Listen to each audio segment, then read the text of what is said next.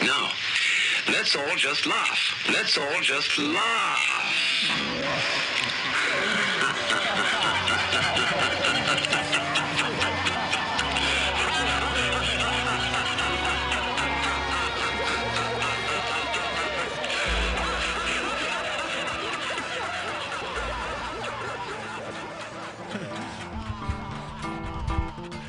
Yeah. Nice. It's really nice, yeah.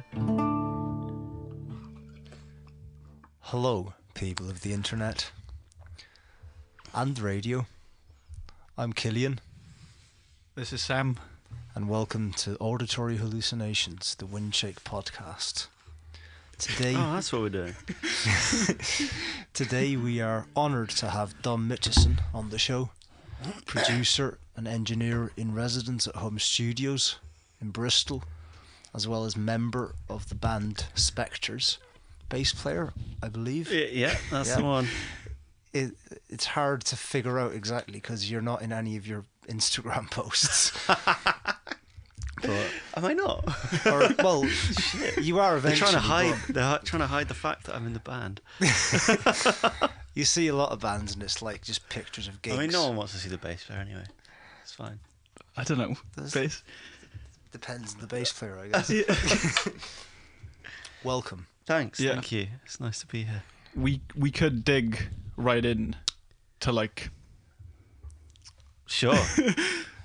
Yeah, uh, dig a little deeper. we could just dig right into kind of like your kind of like history with yeah. producing. If you want to start like just with like some sort of background to like you don't need to take us. Well, you take us as far back as you want to, but I guess a brief history. I don't know. I kind of fell into it a bit. I was just playing in bands. I was just a guitarist playing in bands, and then I started recording our demos, bedrooms, much like you guys. Yeah. Yeah. Very much like this. In fact, yours is better. Thank you. You've got treatment on the walls. We just had a couple of mattresses Yeah. on the floor, and that was it. And started recording my band's demos, and then I actually early on recorded Spectres way before I was in the band. Yeah. Like 7-8 years before I was in the band. Recorded them in my old drummer's bedroom, Yeah. and that was like very early days. It was How long ago was this? Roughly? 2011 Yeah. maybe. that's kind of like seems to be where like the bedroom artists were like fully coming into the mainstream as well in a way. Do you know, like Right.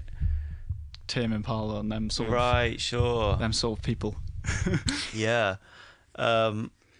Yeah, I mean, that's where we started. And then we just kind of thought, I met these guys, Hugo Bishop and Connor, and that's when we kind of clubbed together and made a little studio. And that was the Malt House. And that was 2013. And, I mean, it was a pile of shit, but it was lots of fun, and we learnt a lot, and we just kind of carried on doing that. Was that the predecessor to Hum? Yes. Was it in the same place? No. It was in a place called the Malt House in Old Market in Bristol. All right. So there's a place called Jam Jar there. Yeah. That's the same building. Okay. What would you just play above where the jam jar is? Well, we were the other end of the building, but yeah, All we right. had a studio cool. there. Was And, jam jar still there then at that point? They started kind of halfway through us being there. We were there for like 6 years, Fuck. maybe. Yeah. And it was it like better than the setup you had in your room? Oh, gotcha. Yeah. So you- And we slowly built it. We kind of started with just like an 8-channel interface, and it was just Yeah. our mates' bands and our bands, and we'd rehearse there, and it was just chaos. But then we slowly bought gear. We ended up with a console, and Did you have a control room and a live room? we did. Yeah. Back then, when like to take it back a little bit, when you were in your bedroom recording, Yeah. like with your band, were you kind of the person that was at the forefront on the recording side of things, or were you all kind of taking in turns and doing that? No, it was mostly me recording. I mean, the guy my bass player at the time, he knew his stuff as well. Yeah. But I'd be the one recording other bands. So you weren't just recording your own. Yeah. No, other people's bands kind of started. Back then there was a label called Howling Owl, who is actually the two guys from Spectres, and they were running that. And that was just, I mean, they were like the glory days for us. Yeah.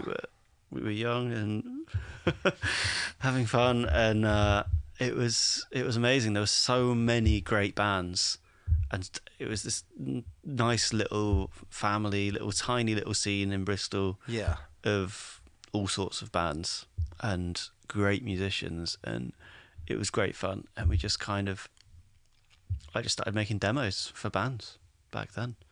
Would you say that the atmosphere has changed since then?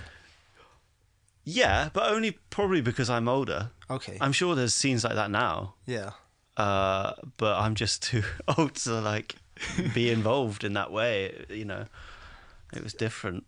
There seems like, because we've recorded in Hum, there seems to be a sort of an accidental almost fraternity of bands all around our age and playing in similar gig venues that all work there, like New Cut and Witch Elm. Yeah.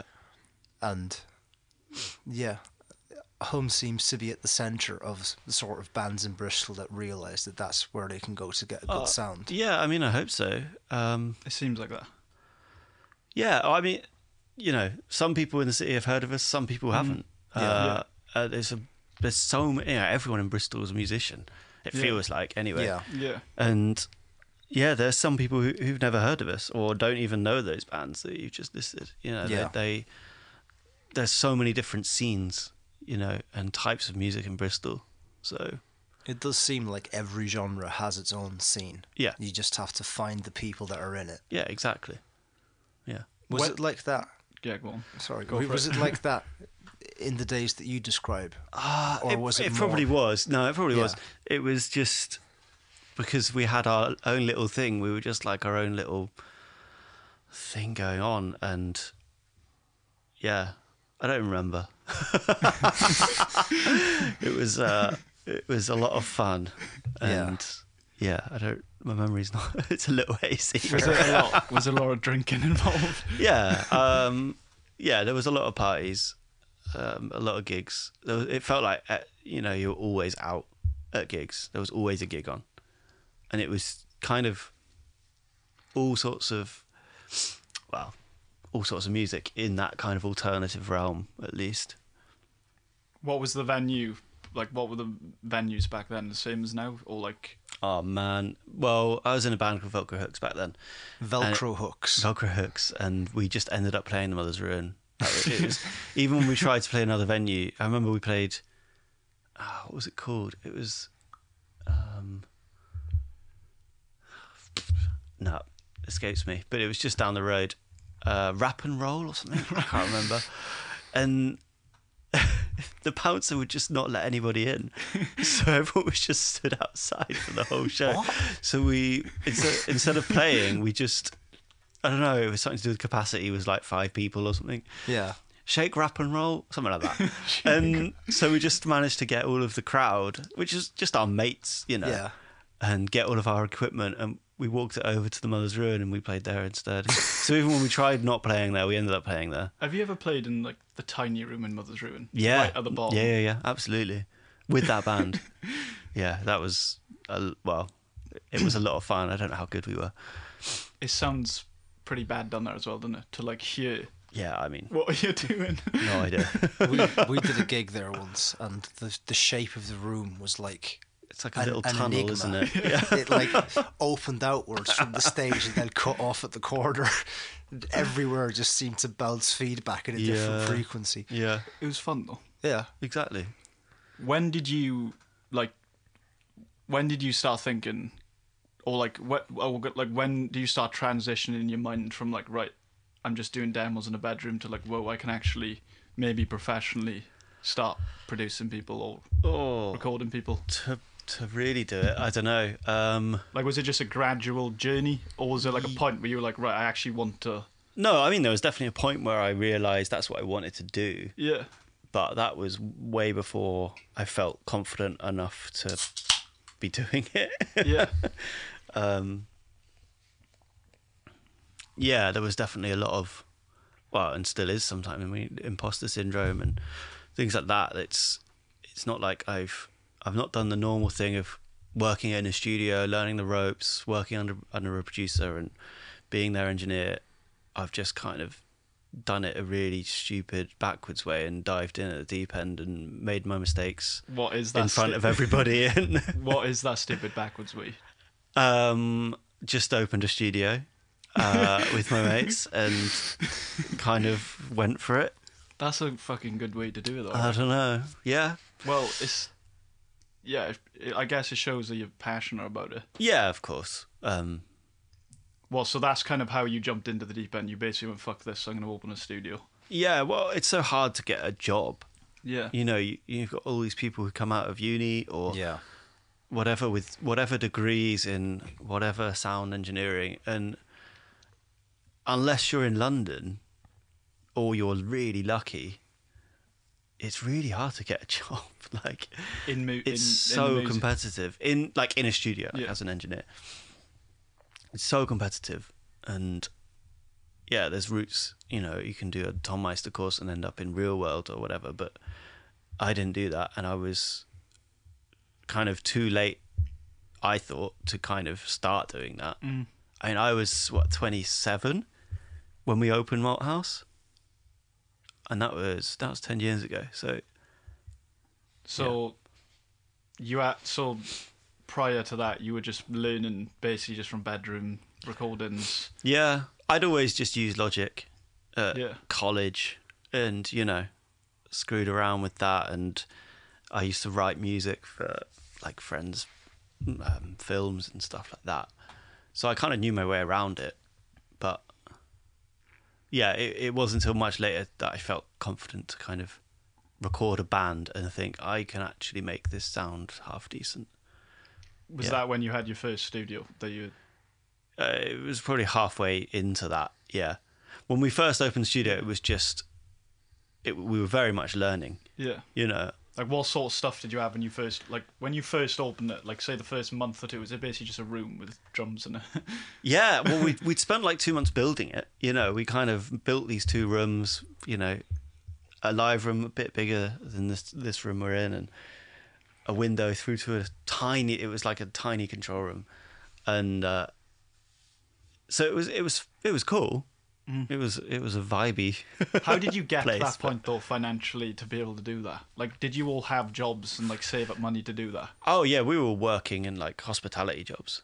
That's what I always did beforehand. Yeah, like cafes and bars and stuff. And then that just helped you get to that sort of point to do. Yeah, well, it was a credit card. We took $2,000 out,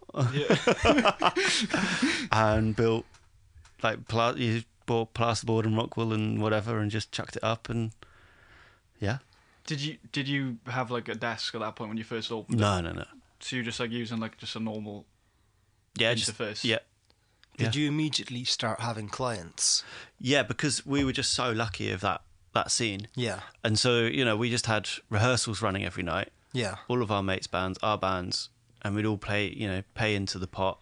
Yeah. And that would just keep the rent going. We didn't make any money ourselves. No. For years and years. How long did it take you to pay back the $2,000? I don't know if we ever have. Nice.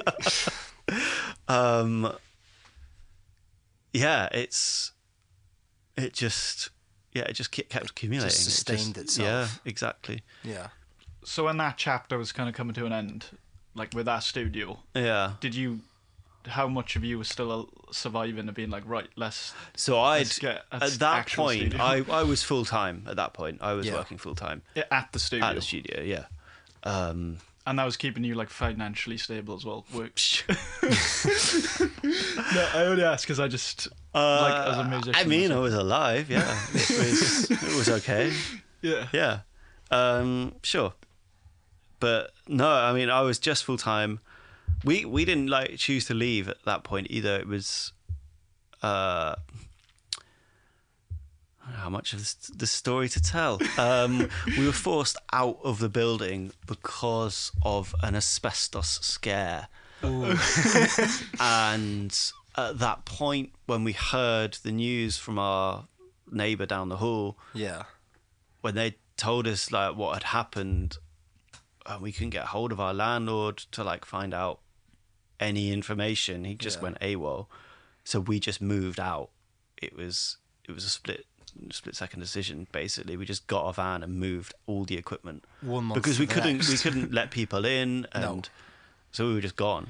And we didn't speak to the landlord. Just disappeared. Did you for ever a long speak to time. him afterwards? Yeah. Did you ever find out there was asbestos? No, not in our unit. Right. I think you'd be fine. But I think it was very bad. I think he had to spend a lot of money to sort the building out. Yeah. But the building's still there, and he's done it. So, yeah. Fair. So then But- you basically moved on. Is that just when Hum came into the picture then? Kind of. We took a bit of a break. I started working out of Christchurch Studios in like Clifton Village. I've never Don't heard- know that. You've never heard of it? So it's not. Well, it might be open commercially. I'm not really sure what's happening with it. It's it was owned by the Bristol Old Vic Theatre School. All right. So they did like dramas, like radio dramas and stuff. Yeah. And it's an amazing studio. It's so good. The live room is huge. It's proper old BBC kind of thing. I think BBC at least. But it's where Massive Attack did Mezzanine. All Fucking right. hell. I think. And yeah, because the Mezzanine in the studio. I think a bunch of other people had recorded there. And I it's just still had a little production room for like 3 or 4 months whilst we were working out what the hell we were going to do, whether we even wanted to run a new studio or whether that was a stupid idea. So when did Hum actually open then? Hum Studios. We opened February 2020. Yeah, That was good timing. terrible. We took 3 months off work to build it. But we were builders for 3 months, like October, November, December, one bit of Jan as well, and worked ourselves to the bone. Opened to a full calendar in February and then closed in March. So That must have which been is a very absolutely scary gutting. time. It was. I don't know. I think maybe I've blanked it from my memory. It's Did it you was just scary. go in there and record yourselves then? Well, we actually hadn't really. We'd finished the studio to a point where it was open. It was working, but it's never ending. No. So we just carried on Yeah. improving it. Yeah, we could.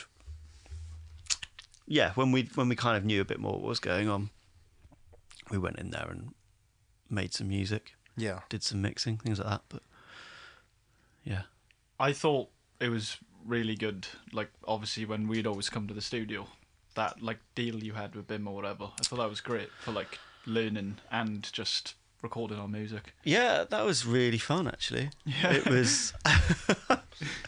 Yeah, out of all the students, I think it was just you and another band, I think it was New Cut. New Cut and Otto. Yeah, And Otto. Otto.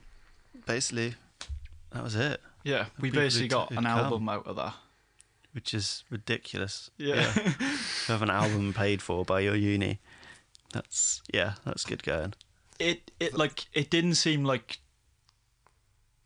It seemed like you were kind of just letting us Well, yeah, I mean, be more free. If you know you're what I mean. like the deal with them. It was just studio time. Yeah. It was just Yeah. like access to a studio for students. So yeah, we didn't. There wasn't like anything. We weren't teachers or anything. It was just. It was as if you were paying clients. Did you enjoy just sitting back and taking the engineer's role? Because like I remember a couple of times when there was like a choice that had to be made by us, and you'd be like, "Well, if I was producing this record, we'd be doing this." But since I'm just engineering, then you can do that instead. Yeah. Did- Yeah, I don't know. Every day's different. It's Fair. it's fine. Yeah, it was fun. It was. I mean, I had a lot of fun when you guys would come in. It was always we'd always get something good out of it. Yeah. So, Yeah, we felt like that. and as well. I felt like you guys were kind of, you were just learning how, not just technically how a studio works, but how to get the best out of yourselves, out of the band. Yeah. How do you play together? You know, you were going through all that kind of, do we need to play to a click track? Why do we need to play to a click track? Yeah. I don't want anything to be edited, or like we need to get this sound, and it's just, it's all part of the process of learning what you want to be doing, isn't it? So Yeah. yeah.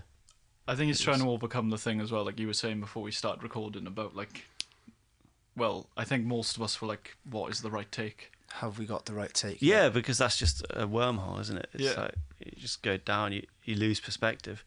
So yeah, like we had a rule in one of my old bands that you don't have an opinion on your part. You have an opinion, Killian would obviously, love that. but your opinion doesn't count. Worse. Yeah. Your opinion doesn't really count. So if everyone else in the band, you Yeah. play something and they love it, Yeah. it's staying. Yeah. If you play something that you love and everyone else is like, nah, Yeah. it's got to go. So That's like quite a good philosophy though, I think. I think so. It helps give a bit of perspective on it, and you know it gives bigger picture as well, because it's not about your part. No. It's actually about the song and the whole thing. But Would that never get heated? I don't know. You get over it. Yeah. I read Elton John's biography and he said something similar, how he got to a point where like, I think it was mid-70s, like when he just blew up. Right. Like creatively, he was kind of saying that you would just... I thought you were like he blew up in his 70s. No. So pretty sure it was earlier than that. when Yeah. he blew up when he was 70. No, Yeah. in the 70s when he was really famous, apparently he just let everyone else kind of decide what was going to be right for the song, Right. because he thought that other people might know better. Yeah. Like he just went through that period. Well, I I think guess it's it's- important for like maybe artists or musicians to go through a period like that. If you know I what I mean. think, yeah, maybe. You know, for me, the fun bit is the collaboration. So, it's life's too short to be too precious about the end result. You know, I mean, I completely get it when there's an artist and they're very protective about what they want and they've got these ideas and they're very particular, and I'm all for that. But that's part of the job of being a producer, is trying to understand that and pull that out of them, Yeah. rather than go against it. But when you're in a band, there's all these jugglings of egos, Yeah. and you've kind of got to balance everyone out. Yeah. So, yeah. I think that's what would be good, like for us to work with a producer, if you know what I mean, for future projects. To like, well, I've always wanted to try it. Like, you know, you hear stories about like bands, they just always work with the same producer or different producer Yeah. or whatever. But it's like, do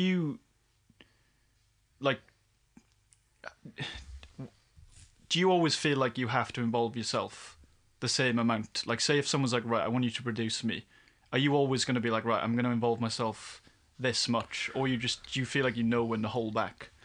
No, I mean, every project's different. So it is just situational every Yeah, different time. completely. Like, every band is different, every dynamic, everything's different. It might be that you really need to give them some direction. Everyone has their own strengths and weaknesses, and you've kind of got to fill the hole that's missing in a way, and play on the strengths as well. Yeah,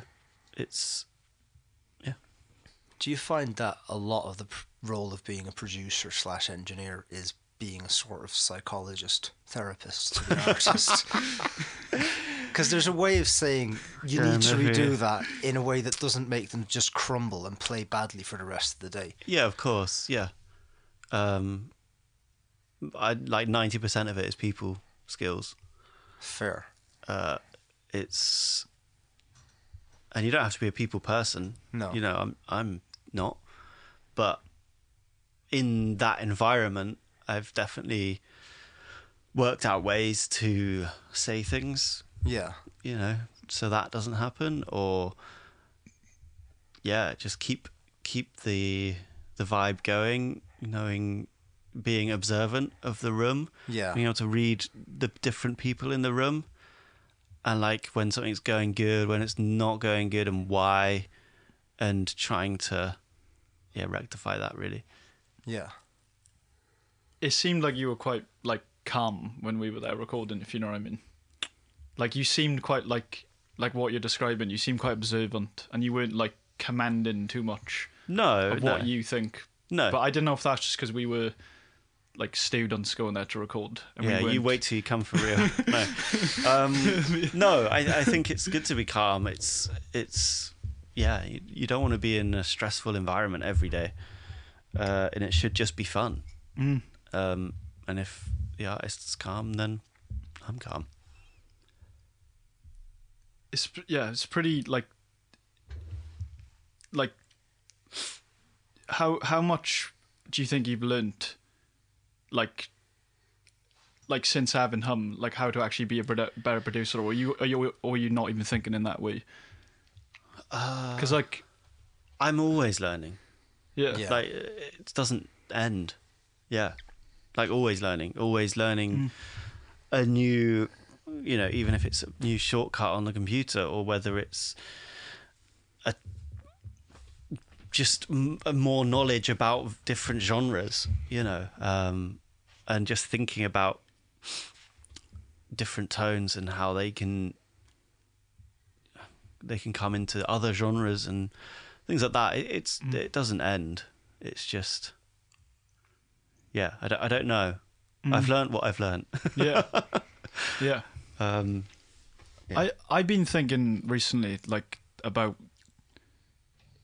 well, I don't know if this is to do with mixing more or actually getting the right sound from the first thing you're recording, if you know what I mean, like the first drum take, or like getting that right. But I guess I've been thinking it because of the, like, what do they call it, like the bedroom producer these days. Like people are just in their rooms basically writing really good fucking albums and stuff, and like they are kind of like, when you hear them say how they did it, it's kind of similar to what you were saying.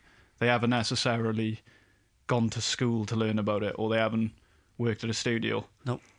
But then they're writing bangers and they're fucking producing really well. Yeah. And it's kind of like, I don't know if that's making studios more like obsolete now, if you know what I mean. Yeah, definitely. Absolutely. I mean, I don't know what that means for the studio business. Well, I think we've been living with that for a while. Yeah. Since It's people not just new had... news. No. I mean, relatively new, but it's not like the past few years. It's been a while now. Yeah.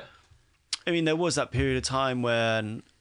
I think everyone in the studio industry has just had to rethink a bit about how they get their income, really. Gone are the days when a band will come in... Well, mostly. It still exists, but gone are the days when a band will come in for 3 months and write and record an album. That's much rarer than it was. Did that ever come onto your radar as like a sort of worry or apprehension of like, shit, should we open a studio when you can basically just record everything in your bedroom? It should have. I don't know. Were we stupid? I don't know. It was. I feel like that's kind of like the pinnacle of the studios, if you know what I mean. I feel like most people would probably want some sort of studio, even if they started from their bedrooms. Yeah, absolutely, of course. It's definitely a dream, and that's why. But what we've tried to do, I feel that there's still the middle ground, which is important. So you can do so much at home, so much, but the artists we work with often are bands, and it's much harder for that to happen at home. So, there's that middle ground where we try to be affordable. You guys aren't going to go and pay for Abbey Road or... so they've had to rethink. I'm sure. They've got orchestras where they started that school. They've got engineering or production school thing. Yeah, and they've got loads of like mastering suites. They've got loads of things, but the bigger studios have definitely changed the way they work over the past 15 years. Whereas I guess you have the small studios like us, where we're trying to kind of fill that middle ground of laptop bedroom producers and like that extra bit that they need, where you need the room. It's like drums. Yeah. You know, you need a good room, and a lot more mics than most people will have at home. Just things like that, or recording a band live or half live, or so I think you trying to fill that hole. having the producer as well helps, or the engineer that knows what they're doing. Yeah. Because like the people that, like a lot of musicians, I'd pretty much say that most musicians these days, like I could be completely wrong, but they seem like they're kind of learning how to play music through like Logic or whatever, if you know what I mean. Like Sure. that is kind of like their instrument. Yeah. So it's like, but out of all them people, I feel like there's only a few people that are that really make something fucking good quality in terms of like production and all that. And like that just makes me think, it's like, how much are these guys like training their ears, or like? So yeah, I mean, having laptops on one hand is amazing because it opens up the possibilities to many more people. Yeah. But also it kind of means there's a lot more trash out there. I was going to ask you about that. Like, do you think it might be too simple a thing to say, do you think it's a positive or a negative thing? Because it's probably both. It is both, but I think it's got to be positive. Yeah. I think just having that access for more people who wouldn't have had access to create their own music before, that can only be a positive. Yeah. You know, what would you rather have? Like 20 shit bands on the internet, or and not have one amazing album? It's like I'd much rather have that album that someone has made in their bedroom, Yeah. that's amazing, at an expense of there being some trash in the internet that we don't have to hear. There's always been trash anyway. Yeah. Like, you go into the Just less. you go into the marked down LP section of Rough Trade, and you see hundreds of obscure, forgotten 70s bands. Yeah. And you listen to the record, and it's not that good. Probably recorded really well though. Yeah, recorded in Rockfield Studios, But yeah, there is. What I wonder about is, I think in the past, bands had to evolve and hone their sound just in practice rooms and at gigs by the time they'd gone to a studio. Whereas I think nowadays, a lot of people, the moment they write their first song, they immediately say, right, let's record it and get it on Spotify. Yeah, yeah. And it seems like there's a lot of bands that are releasing music before they've found their sound. Yeah. 100%. I don't know if that's a bad thing or a good thing. Yeah, who band, I knows? guess. I mean, it's definitely a thing. Yeah, we get bands emailing the studio saying this is our first time in a studio. Yeah. But I guess that's where a producer is really important to help guide that process, Yeah.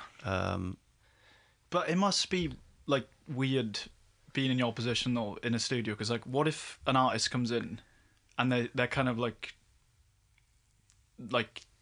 I guess starting out, and just what they're playing is just really fucking bad. Oh yeah, I mean, Or just not ready yet. Like, we've done our fair share of that. I mean, we don't really have to do that anymore. Well, so you feel like you now have a right to be like, actually, I don't really want to work on this. Yeah, of course. Do you vet We the will have artist the right- before they do the... Yeah, we try Yeah. to. Yeah. So you're not just taking on like anyone. No, like we will try and help everyone. Yeah. There's always a way to try and get them in. Yeah. If we don't think it's them completely wasting their money and time. Yeah. But there's a whole bunch of us who work out the studio, and if it's not something, what's the point in working on something if you're not into it? So if it's not something I'm into, Connor might be into it, Hugh might be into it, Ben might be into it, Morgan might want to do it. Yeah. So yeah, there's Yeah. always a way. But if it's just really not ready and you get young bands and that happens, then you can just say, just take a few more months. Have you said that to people? Yeah. How's the response been to that? Pretty good. Fair. always fine. I think Yeah. they appreciate the honesty. I'd prefer that, like, I'd prefer that in my situation. I think if someone was Yeah. like, look, you Me haven't. too. Yeah, come You back. haven't- Like, if you give them specific things as well, and not just say you're shit, fuck off.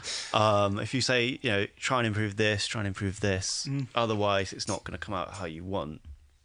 It's a learning curve going to a studio. If you've never done it before, you don't know how it works. You don't know how you come from your song in your practice room to a record that sounds how you expect it's going to sound. Yeah. Because if you suck, then it's not going to be good. It's all down to the musician, really. Well, that's something we were talking about the other day when we were in Hum. Yeah. Like, we were talking about trying to get the right take. Yeah. And that's a problem for me has always been of like in the moment being like, right, is that the right take? And then not really knowing, but then going with it. And then in the future, I'm just trying to mix something which just doesn't sound right. And usually it's because the It take wasn't isn't right. captured right. Yeah. Yeah, absolutely. And like that, I fucking hate it when that happens. I'm sure most people do, but Yeah. but it's like, I feel like how much do you think you can salvage like a really bad take and make like flower it up or put makeup on it and make it sound fucking... You can always make it sound sparkly, but if it's a bad song or bad performance, you're never going to change that. No. Do you think you can salvage a dodgy backing track with enough overdubs? Because that's another thing we've had to learn. What are you guys planning on doing? No. I only say it because like I've been in the position of having a backing track that really just went out of time at one point and thinking, if I put a guitar bit that's really going to take the attention at that point, the listener isn't going to be noticing it as much. It's obviously not ideal, but have you ever found that you have to do something with it? I edit. Yeah. I edit a lot. Yeah. I have no qualms in editing somebody if it's out of time. Yeah. Like I don't. If it's out of time and it's not supposed to be and it's bad, I will make it in time. Okay. Yeah. No, I don't think there's anything wrong with that. Obviously, that's your ethos. No. That's how you work. And I'm not saying like quantizing to the grid, but like you can move things. Yeah. I have done records without a click track. Yeah. Live, mostly, or with a few overdubbing vocals or whatever. Yeah. And had to edit the timing of that. Yeah. And you don't have a visual reference. You just have to do it by ear. Yeah. And yeah, it might be like the beat ahead of it is early, therefore that next beat sounds late. Things like that where you just kind of have to just use your ears and feel it. Yeah. Does it feel in time? More so. But do you think we're too analytical these days though? Because we have so much tools to manipulate what we exactly want to do. Because back in the day, like you can hear records from like the 60s or whatever, and they do just sound out of time. But it's like... That's okay, because everything's out of time. And you listen to the tambourine, and you've never noticed it before, but it's awful and it's really loud. Yeah. I don't know. I don't know. I that's kind of my... That seems to be an opinion I'm leaning towards more as I'm getting older. Of like, maybe in our day and time we're just too analytical of our performances. Yeah, but I guess we have the tools to make it like that, and the temptation is great. And I don't know. I've done a load of stuff on tape when we used to have our old tape machine. Yeah. And I didn't edit that, and that was fine at the time. I don't know. Yeah. So I think like artists will have a vision, but sometimes what comes out is different from that vision, but it's better than that vision would have been. Sometimes, like, when the artist gets his way too much, or their way too much, it results in a less interesting sounding product. yeah, maybe. Like, this is, like, I remember talking about the editing thing once, and thinking, you listen to Led Zeppelin records, Led Zeppelin 4, part of the sound is Page is very much ahead of the beat. he's Russian. He's all over the place. And Bonham is always behind the beat. And John Paul Jones is in the middle. He is the beat, yeah. And it's like people say, yeah, but that's fine because they intended that. So that's why that sounds good. But I think if Jimmy Page had the capacity to make it all quantized to the right thing, would he have tried to do that? And if he had done, wouldn't we have ended up with a worse sounding record? Whereas I think nowadays people think what they want is everything to be on the beat, and they edit it, and they kind of lose the potential soul that a band could have, because that is an intrinsic part of the Led Zeppelin sound, is that they're all kind of tight but loose, I think Page referred to it as. Yeah, sure. But bands don't spend those years getting to that stage anymore. Except for you guys.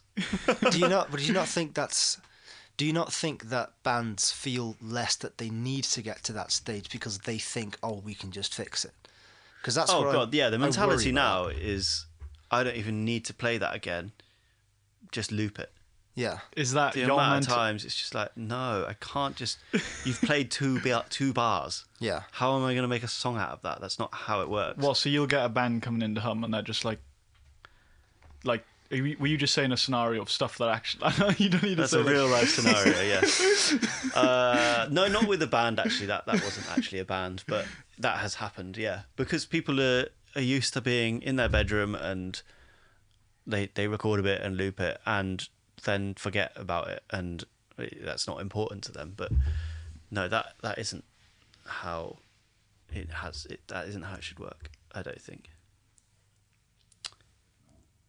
Excuse me.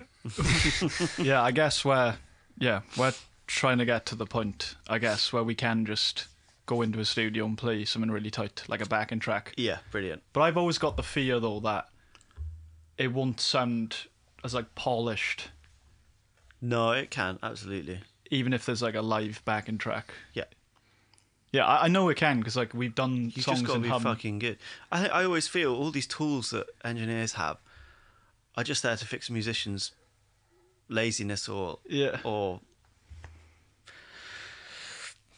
because they're not good enough. Yeah. Yeah. Yeah, all of it. It's just like Yeah. if the musicians do it perfectly, you basically just have to push up the faders. It should be that simple. Yes. But all the rest of it is there just because we've been more relied on, and so these tools get built and built and built, and we have to use them. But because everyone's lazy. Because everyone's shit. I'm joking. No. if you look at the producer if you look at the producer as someone who has to capture the band, then that is definitely, and like what you just say is the case. But I'm sure a lot of producers feel that the band is there to make their record. Like Trevor Horn doesn't seem like he wanted to capture Frankie Goes to Hollywood. It Sure. seemed like he wanted to make He a wants to record. make, yeah, of course. And if that involved every not having scenario is different. Yeah. Of course. On the other end of the spectrum, you got Albini who will not. He'll just capture you. It is what it is. He's not going to make you fucking sound. He'll make you sound amazing. Yeah. But it is natural, and that's it. So, yeah. Every producer is different, every band is different, and every combination is different. I've gone through in my journey of working with bands, of taking almost that more engineer approach at the beginning and not really wanting to edit or do anything like that, and then kind of doing almost that thing where you're like, okay, the band have this song, but I'm going to make it what I think they want. Yeah. And almost not giving them a chance. I remember early on doing that and realising afterwards that was probably not the best way to go about it. Did you get a good end product, though, doing Yeah, that? no, it was great. It just wasn't them, I guess. But But yeah, now having like that balance, I think is good. Working with bands like you, it's you are spending the hours and hours and hours working out exactly what you are about and what you care about, and that's great. most of the time I would be like, we are using click track, Yeah. and we will try with you guys, but that's when it That needs could to be be to do with the song, though, as well. couldn't it? exactly to do with the song and the little intricacies of it. But the click track should be supporting you. It shouldn't ever be hindering you.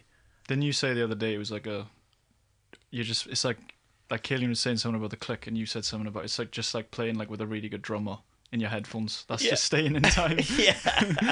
I don't know how that'd make the actual drummer feel then. Imagine but- you got Steve Gadd. Yeah, I mean, yeah, it should be supporting you. It should be helping you, not hindering you. Yeah. You know, if there's tempo changes. I've worked with a band once who kind of, I guess, post-punk band, but great young band who just had tempo changes everywhere. It was so free. Yeah. And I took their demo, which was just them live in a practice room, and tempo mapped the whole thing, all the slowdowns, all the new tempos. And I'd never met them. And I came in with this tempo map of their 2 songs. I was like, look, I want to try this. Yeah. And they smashed it. It was spot on. Yeah. And they were like, we've never done it that way before. You either get if you go to smaller studios and they make you go to a click, but if you've got tempo changes, it's impossible. But it does give that, even if you don't do anything, it just makes the process later on easier. That's all. What do you think, though, of like, I mentioned this when we talked about it that day, but when you get a band like King Crimson in their mid-70s period, and the drummer's Bill Bruford, who's objectively a fantastic drummer, but depending on each performance of the same song, he'll speed it up in this bit, he'll slow it down in that bit, because that's his intuition. Like, if you tried to do that King Crimson to a click, it would lose a lot. But then why would you? So it's like, you were talking about music from the 70s. That was a very different time. There was different expectations of what music should sound like and how it should be played. And now, we're 50 years on. Yes. Everything's different. And even if you've got drummers like that, you may be the click isn't the right choice, but that's just a choice. Yeah. Isn't it? I'm not saying everyone should play to a click. That's insane. So when you were saying that story though about the post-punk band, and you were like, right, I'm just gonna map out a click. Did you do that because you thought you'd be able to get a better end product if they did do it to a click? I did that partly because I hadn't actually met them. Yeah. At that point, I'd never seen them. It was just like I wasn't really producing. Well, I ended up doing a bit, but it was just a young band who put the studio. Yeah. And so I mapped out the night before actually, because I didn't know how good they were. Yeah. Yeah. And that gives me some control as well. And when you're on, like, you've got a day to do this job, and it's, you need to finish it. Yeah. You can't, like, they can't go home without that song done, Yeah. Yeah. So you just need to be able to do it as best you can. And that's, I guess, maybe even that, if that just gave me peace of mind, it was worth it. But they loved it. They were like, to be honest, the drummer was shit hot. And they were all amazing. So it just helped them because it was a click track that was just their natural speeding up and speeding down. Yeah. So And they were getting it like bang on to the fucking... bang on. Yeah, great band. Do you think they'd not want to mention them? You don't have to. I don't know. All right. I don't know. We'll leave it at that. I don't think they would mind. There was a band called The Hypothetics. I thought Bristol band. I thought you were talking about seen that band because we've seen them live, and like Right. I saw that you were recording them. And Yeah, I was thinking in my head like, well, I didn't mix or anything like that. They just came to the studio. We did 2 tracks. Nice. And, What were the tracks? Do you remember? I don't. One was called Newborn, maybe, Okay. and the other was called. Nope, don't know. Fair. I'm terrible with song names, honestly. No idea. I mean, you're probably working with 3 or 4 songs a day, so I don't blame you. There's a lot swimming around in my head. Yes. How do you find, because obviously you're in a band as well and you create music as an artist, do you find that being a musician has influenced your way of working as a producer engineer? And Yeah, do you think, 100%. Yeah. and vice versa? Definitely that way around. It baffles me how engineers can be engineers without knowing music or playing something. I just don't know how I'd be able to do that. I've never thought about music in that way.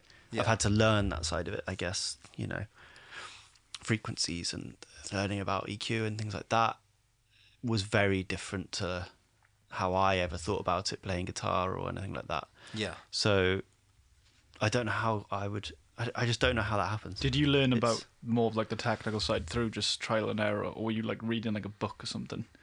No books. YouTube? Yeah. YouTube probably massively. Definitely trial and error. I made so many mistakes.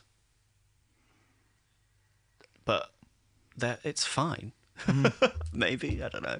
Because we hadn't even got on to like talking about mixing. Yeah. Because like that's a whole other Yeah. ball game, isn't it, really? Yeah, of course. Mixing, I guess, that's been a journey in itself of like where I've ended up now, and how I mix now is completely different to how I started, of course. But yeah, I don't know. What do you want to know? I was just thinking, like, I feel like as I'm getting more into mixing and stuff, like my ears are obviously picking up on more things from like my own music or other people's songs or whatever. Yeah. And I've just been like, I don't think I've ever realised how important like a kick drum is before. And like I'm like testing myself to see if I can hear it in like every song I listen to, if you know what I mean. And it's becoming like a fun little game. It's like, Sure. What's the kick doing Yeah. now? Yeah. But it's kind of like the relationship with the kick and the bass, for example. Like when I first started mixing, there was my mate, well, he was kind of my mate, was helping us mix a track. And like he was studying music production. But he kind of said something which always stuck in my mind as like a sort of truth. And I never know if it was a truth. And sometimes it'd make me go into bad places if I was mixing, like of negativity. Because he was like, oh, you always need to get, like, you need to choose which is going to be the lower frequency, the bass or the kick drum. Sure. And like, yeah, you can take that approach, but then It's quite genre dependent. I mean, no, that it is true to some extent, of course. I don't think about things like that. Yeah. In that way. That's what I mean. Like, that's why I'd go into a bad place, because I think I was like setting up rules in my head of like, right, what for this song, what am I going to do? Yeah. Am I going to make the bass lower, or am I going to make the kick drum lower? Yeah. And I guess maybe if you naturally mix them both, you'll kind of just do that anyway, or you just, I don't know, maybe they'll both sound like they're right in a certain area in the low end. I generally don't think about kick and bass like that. I just don't. I don't know if that's because I don't mix those kind of genres where that matters as much. But to me,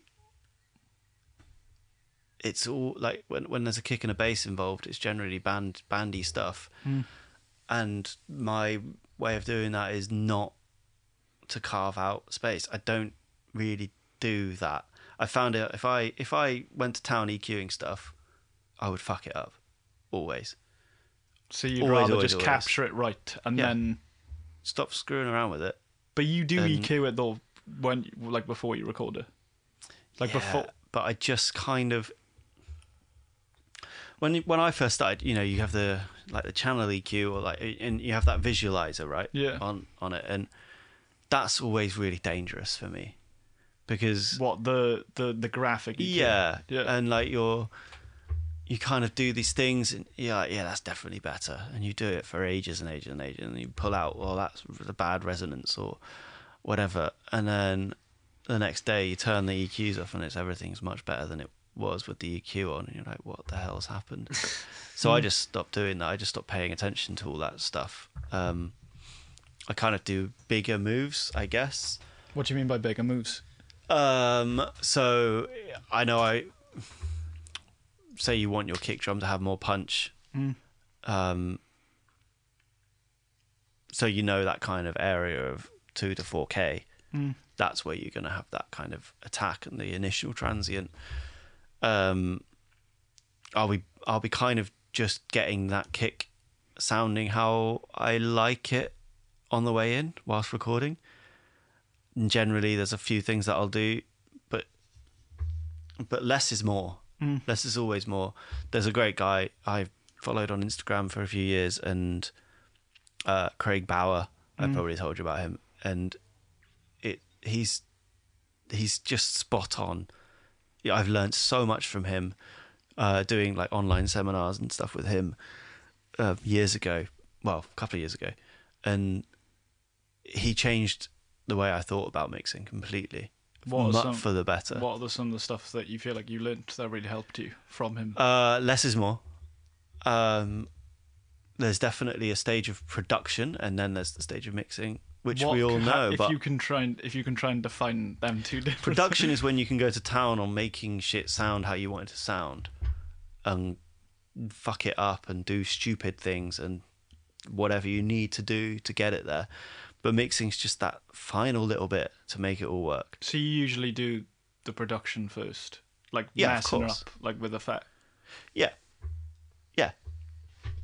Make it sound how you need it to sound. To make it do the job you want it to do. So when you're talking about that, are you mainly talking about like chucking things in buses, getting delays, parallel compressors, or you it's all of that. Yeah, of course, it's all that fun stuff. But it's also making sure the kick's doing the right job, making sure the snare sounds 90%, 99% how it should sound. Yeah. All of that. Yeah, but the main thing I learned from that was moving most things into parallel. Yeah. I'll say you've got a drum mix going or anything, guitars, bass, vocals. I probably have 1 or 2 plugins on a channel. The rest is all parallel. This might be a really novice question. Like I've obviously started like when that time we came from mixing session and you showed us a bunch of tricks and that stuff. I was probably just showing you that. Yeah. Just take stuff off, put stuff in parallel. Yeah, I do that now. And blend it that way.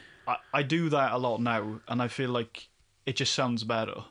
But then when I think about why do we actually do, like I don't know why, like what is, like could you try to describe the difference between just putting, like I feel like I could describe a difference, but why does it work? Yeah, like why? Because like I feel like a lot of people that like try to mix and they get frustrated with their mixes. They don't actually use buses. Yeah.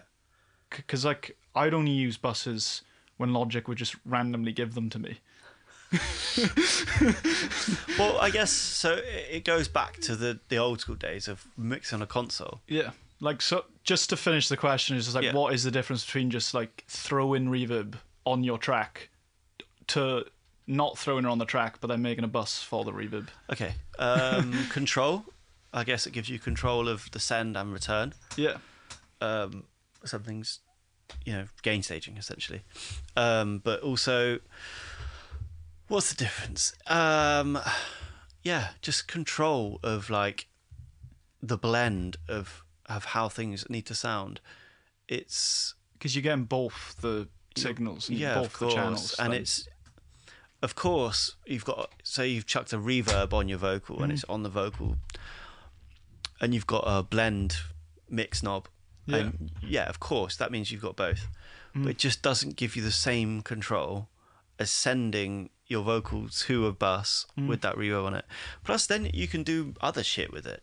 Yeah. You might just want to filter that reverb or filter before it hits that reverb and then put a flanger on it. Yeah, and you just go into and you don't have that control if it's just all on the vocal.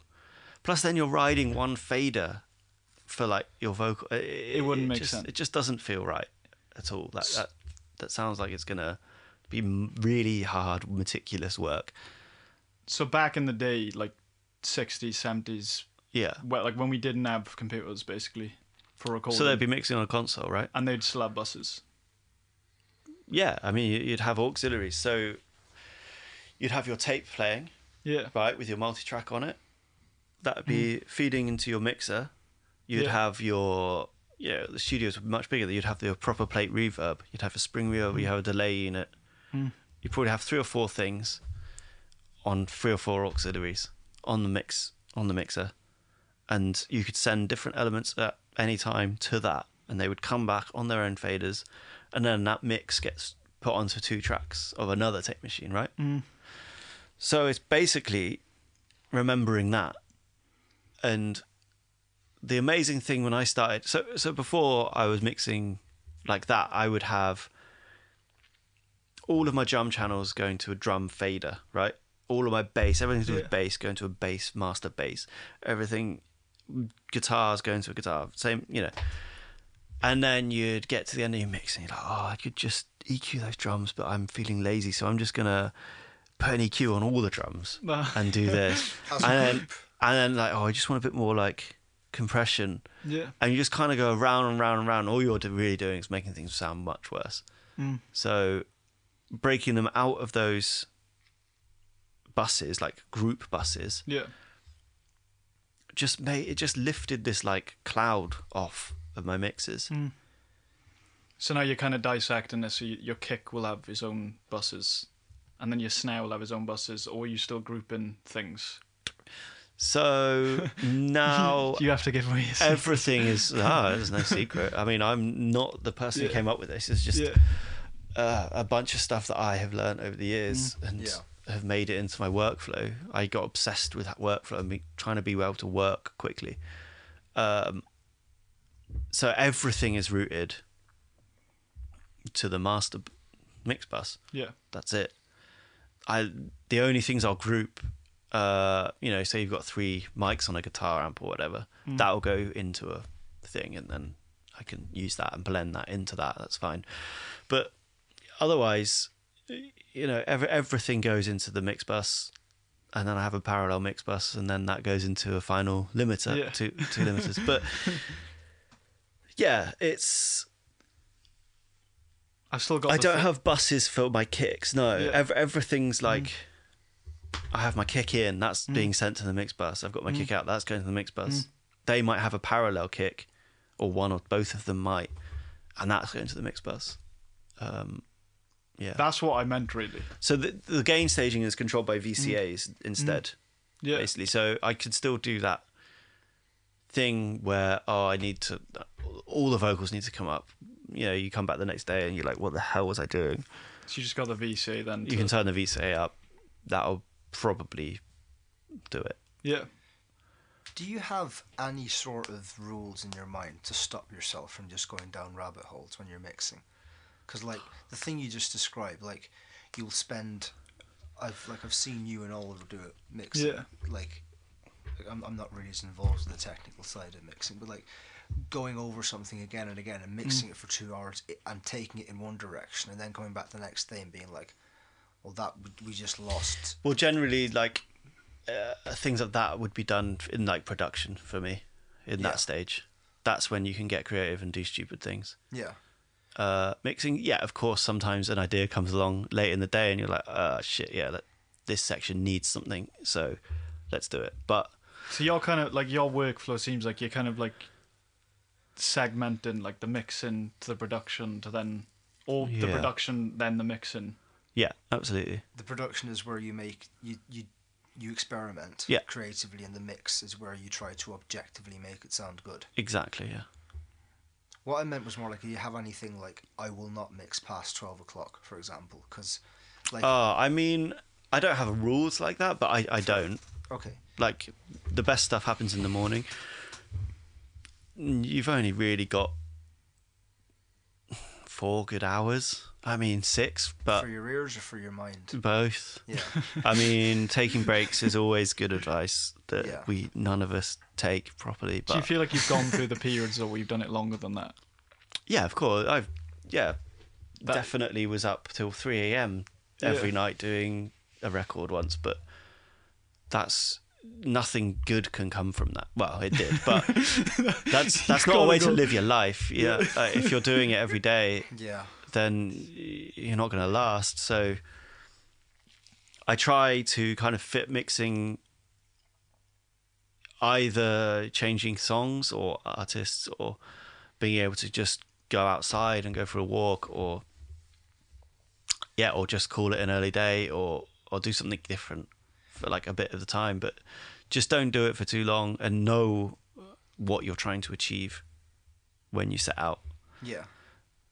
It's different. I think when you're doing your own music, you will always try and go further and go down that rabbit hole, because it's part of the fun.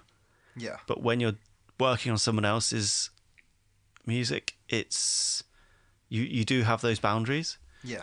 Like I can't mix the Spectres music anymore. Like, well, 'cause since I've joined the band. So I used to work with them, and we'd make horrible, noisy sounding records because everything was loud in a small little room. But when I joined the band, we wrote an album, and the singer was living in Berlin, and we were kind of made this album over probably a year. Yeah. In the old studio. Whenever he was back, we would like put a thing together, and it just became this kind of Frankenstein weird thing, and I was just so unhappy with it.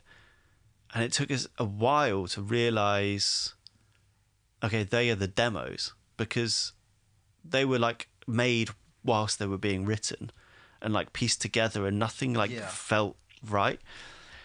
And so at that point, we ended up getting in touch with a guy called Alex Greaves in Leeds, who'd worked with a few bands we know, and has this great studio he works from at the Nave in Leeds. And we kind of went up there and got him involved, and he already knew the band, and having him to do all of that stuff was brilliant.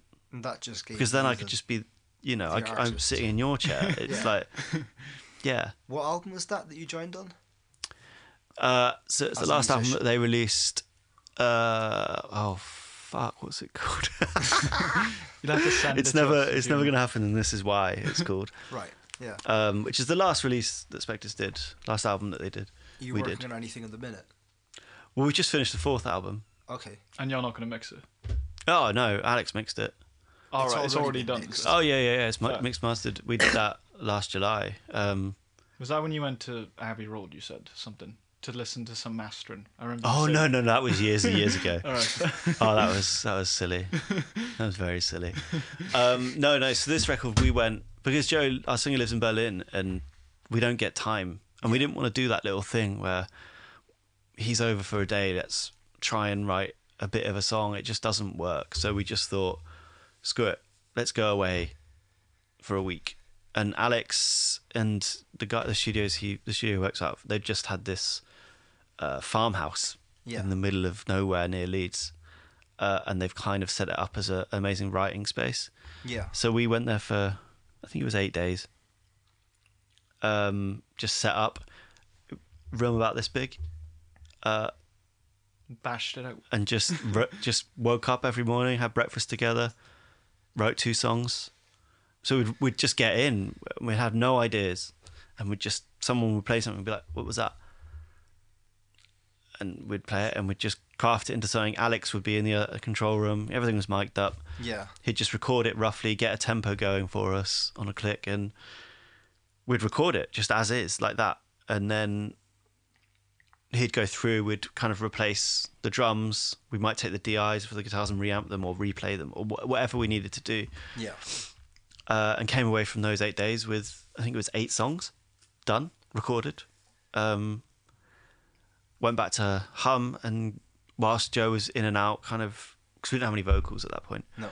So he kind of would come and do 2 songs or something whilst he was in town, and then we'd piece that together. We'd add loads of stupid synths and stuff to it, and I sent it back to Alex. And it was beautiful, because I was just like, here you go, here's this mess that we've made. Can you deal with it? And he's brilliant, and he does. And he added stuff as well, and it's kind of got this great like collaboration of an extra member almost. So yeah, it's really good. That's the album you've just finished. We've just finished, yeah. Is Do you know when it's going to be out? Yeah, you just asked. No, we're just working out. It'll be next year. Could you give us a sneak peek or? I can play it to you, yeah, of course. Yeah. Yeah, I'd like to I don't listen to care. that. It's a bit different to any. I don't know if you've listened to our stuff before, but I've only heard whatever you showed me that time when we were in the studio. no, it's a bit different. It's a bit more clean and optimistic in a way. Yeah, less dirgy. I listened to a little bit. Maybe of the not last lyrically. Album. I think it would have been. I get you. It has that sort of early '80s gloom. Yeah. I thought. Yes, it's definitely. That's my opinion based Yeah, on yeah. listening to the first 2 tracks. Yeah. 'Cause I didn't actually find the band until today, Right. Okay. which is bad research on my behalf. No. So the first Spectres album, they, massively into Sonic Youth, Yeah. wear their influences on their sleeves. Yeah. But second album that they did was it's almost like you've got to work hard to listen to it.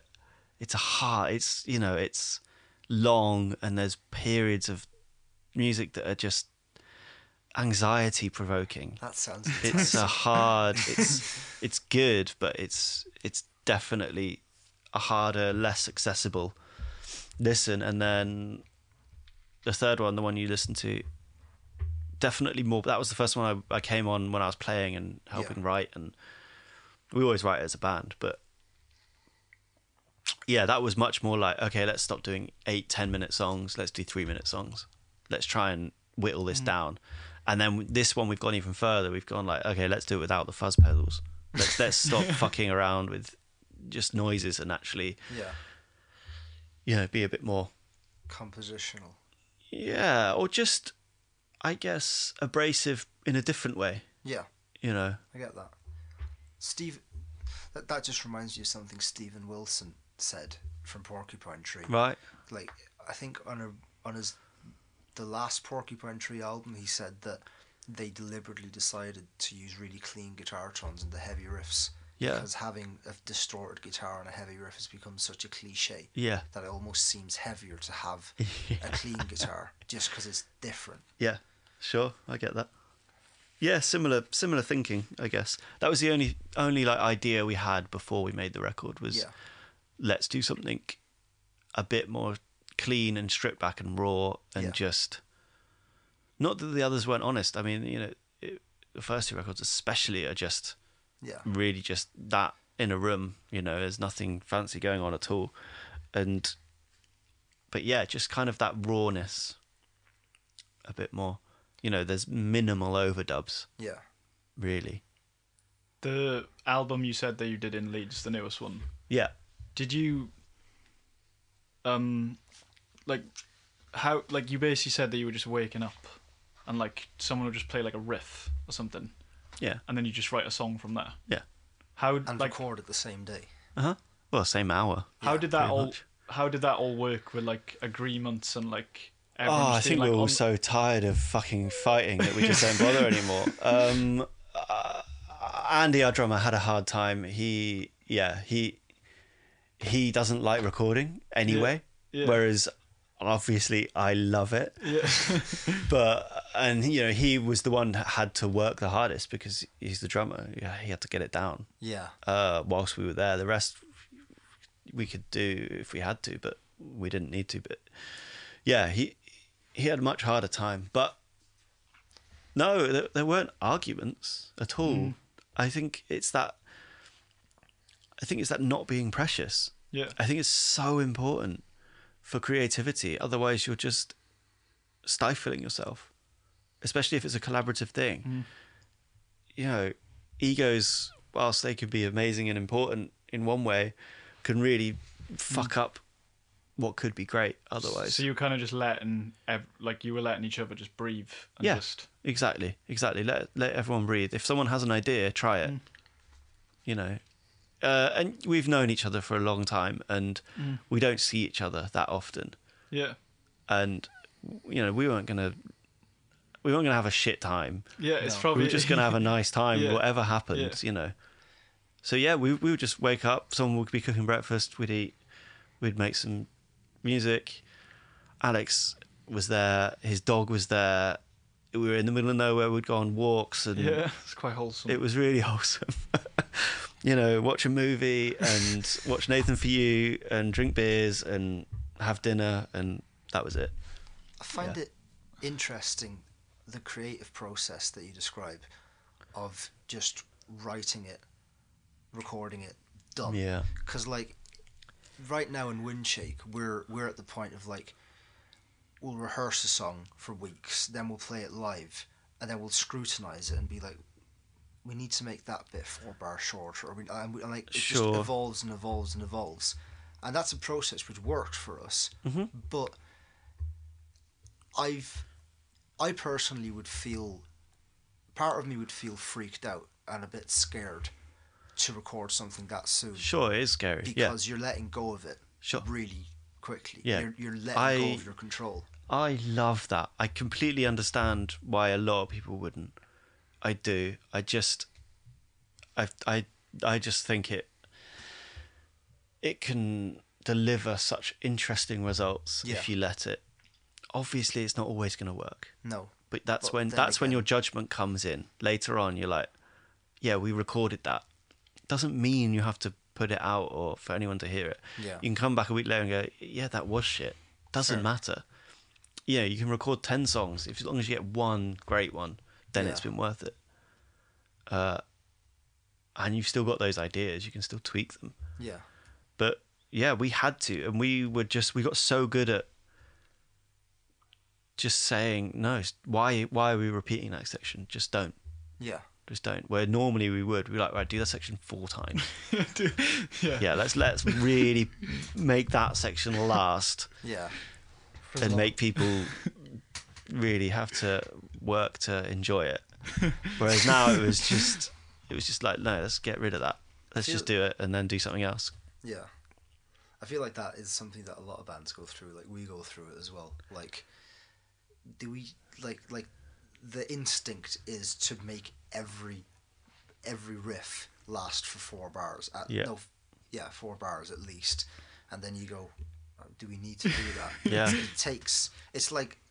It's like another level of coming out of Plato's cave almost in the evolution of a band to be like, no, we don't need to make everything No, this long. of course you don't. Of We course you don't don't. need a guitar solo at the start of the song and Ever. the end of the song. No, Ever. yes, sure. Or ever. I think playing live helps though with Yeah. like ideas like that. 'Cause It's like you testing it instinctively live. see Yeah, what no, works. of course, yeah. Yeah. We don't play live. Yeah. Rarely. We're going to be playing next year. Are you But- looking forward to that? I don't know. Are you not? Are you not? Do you just prefer to be behind? I used to love playing live, but it's I think I love being on tour, but I don't. There's a lot of work, especially for us when we don't meet up ever. You know, we've never even played those songs that are on your album since. Really, we played them a So couple of is that? times. Are you but gonna like go on a tour as soon as you start playing live, or are you just gonna start playing like? I think we've got a couple of shows lined up in February, and then Are they in Bristol or there's one in Bristol. Yeah, where's that? to? Simple Things Festival. You know. No, I haven't heard of that. So Simple Things, it's a festival. I think it's going on like 10 years or something, but it hasn't been on since 2019. I moved during 2019. Right, it's like one of those festivals that's dotted around loads of venues around the city, Right. but it's always got a great lineup. Yeah. I think we're on somewhere. I don't know, but I'll definitely come and see a band. yeah, Like, I think it's got a good lineup. Yeah, so I think we're just gonna do that and hopefully do a tour Europe. You know, before I joined the band, they had great connections in Europe. I went on tour with them as their driver around France and stuff before. So So you all like they already had the connections then to just be able to go on the tours. yeah, but that was years ago. I don't know what's going to happen now.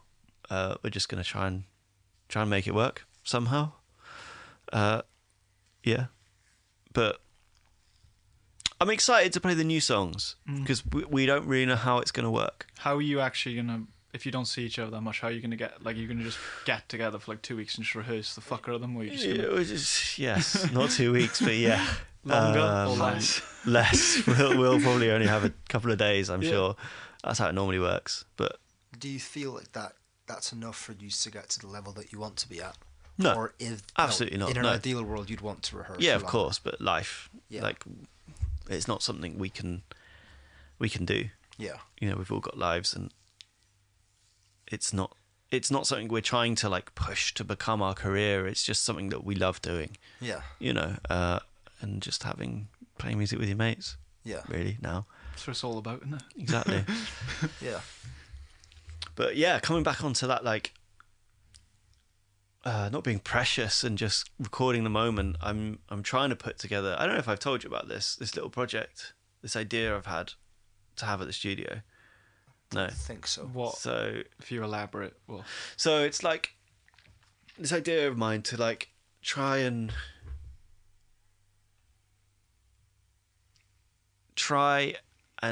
do these almost like experiments where I get half of one band or a person from one band or an artist and have them with another band. Yeah. Or half, so two from one, two from another, or whatever. Yeah.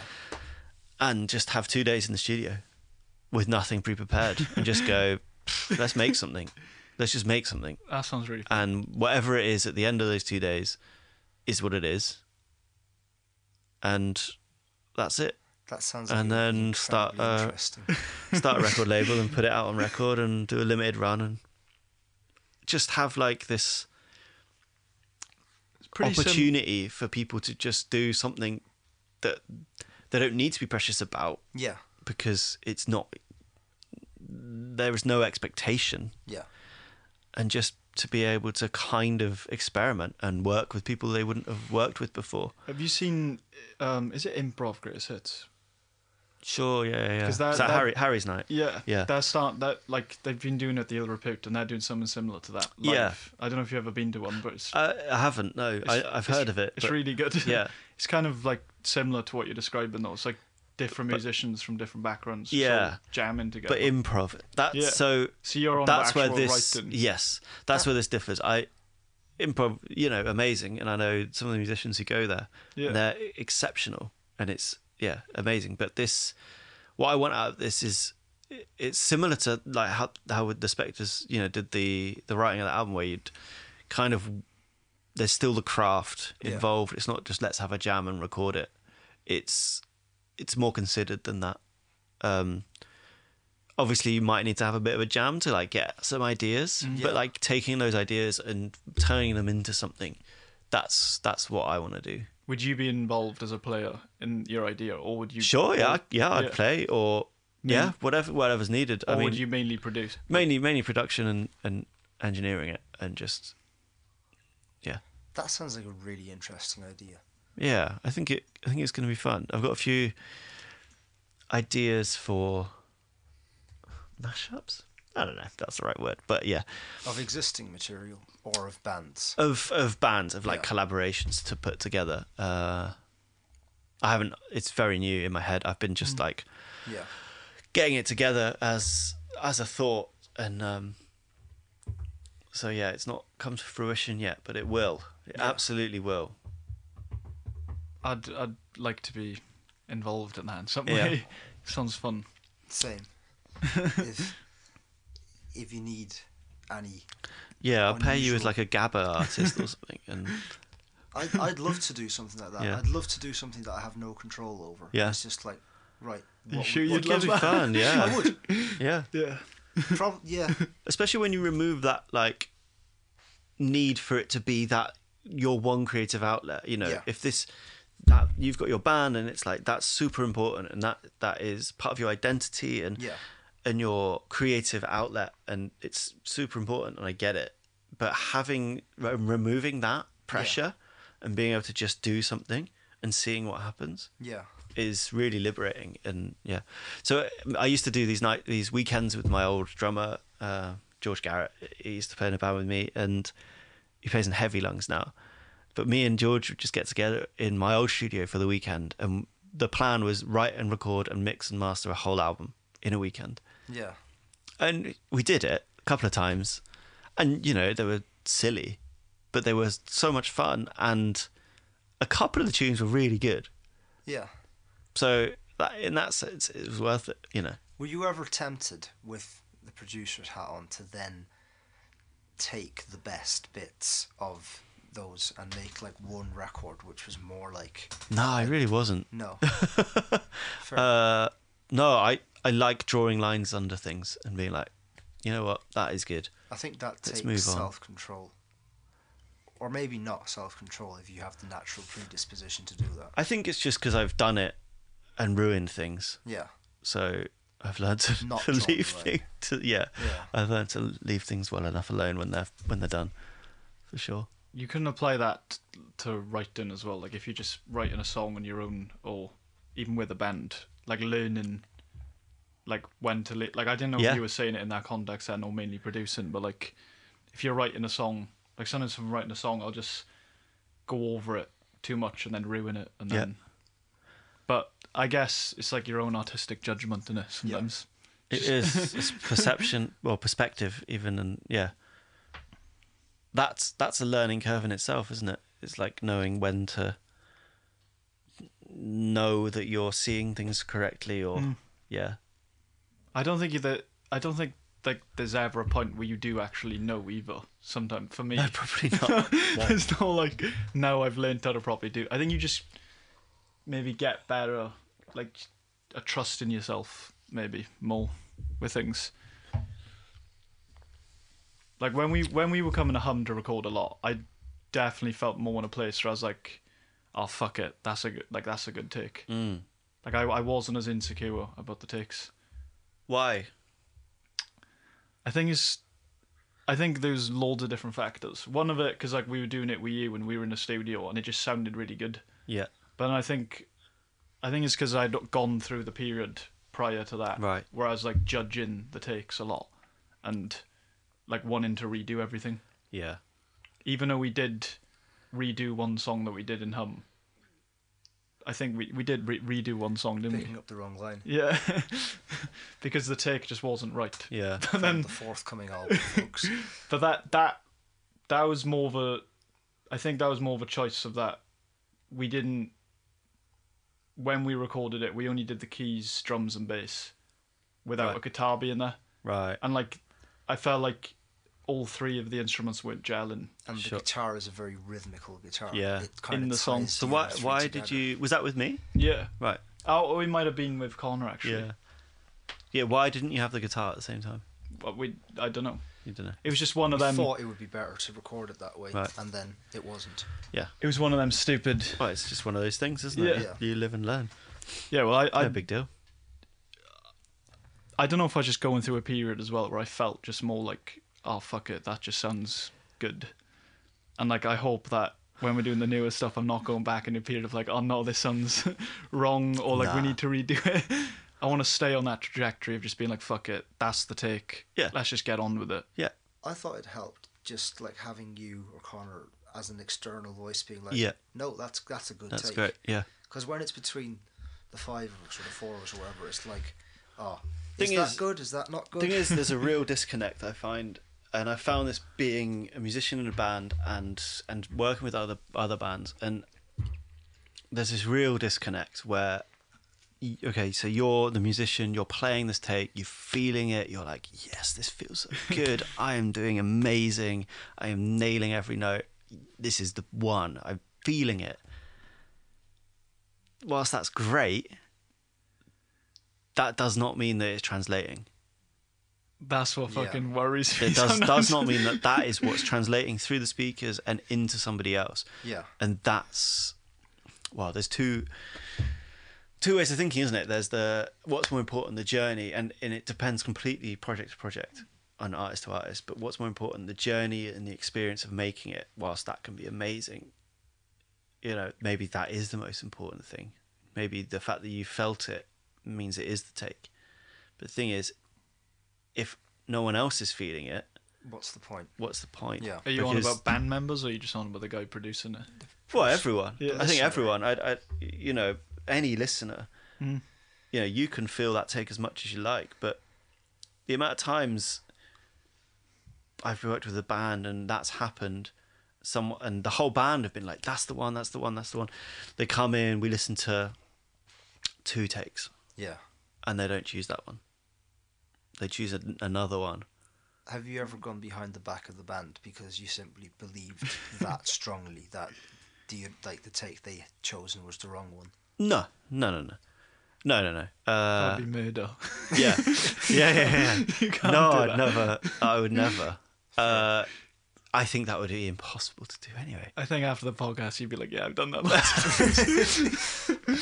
No, I think what it highlights is that even if you felt that, it's not all about that. It's Yeah. about the thing as a whole, and what translates is it being played as a whole, Yeah. right?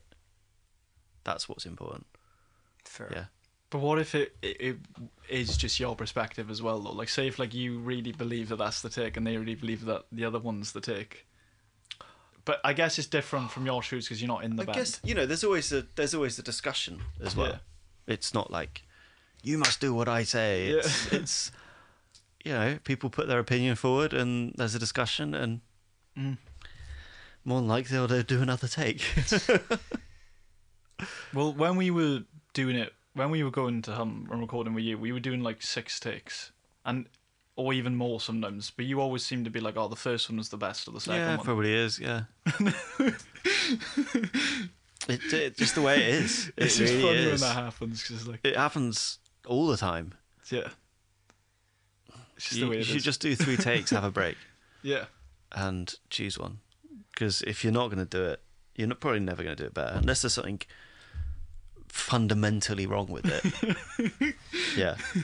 I noticed that in my head when we do takes, I noticed that we'd do the first take, the second take, the third take, and in my brain, as I was playing it, I'd be thinking, well, these aren't going to be the one. And it's like, hang on a minute, I'm That's shooting not the myself in place foot you- there. I feel like you need to like get out of that place do, if you're in yeah. it in your head. Mm. Because sometimes I've been in that place when I'm recording where I'm like, Yeah. "Oh, it's fine, we'll do another take." Yeah. It's like That's when you- not. Yeah, you should always be the last take. Yeah. Yeah. Yeah. It's important. It's important to be able to know that that's how you're thinking as well, and be able to react to that and pull yourself out of that.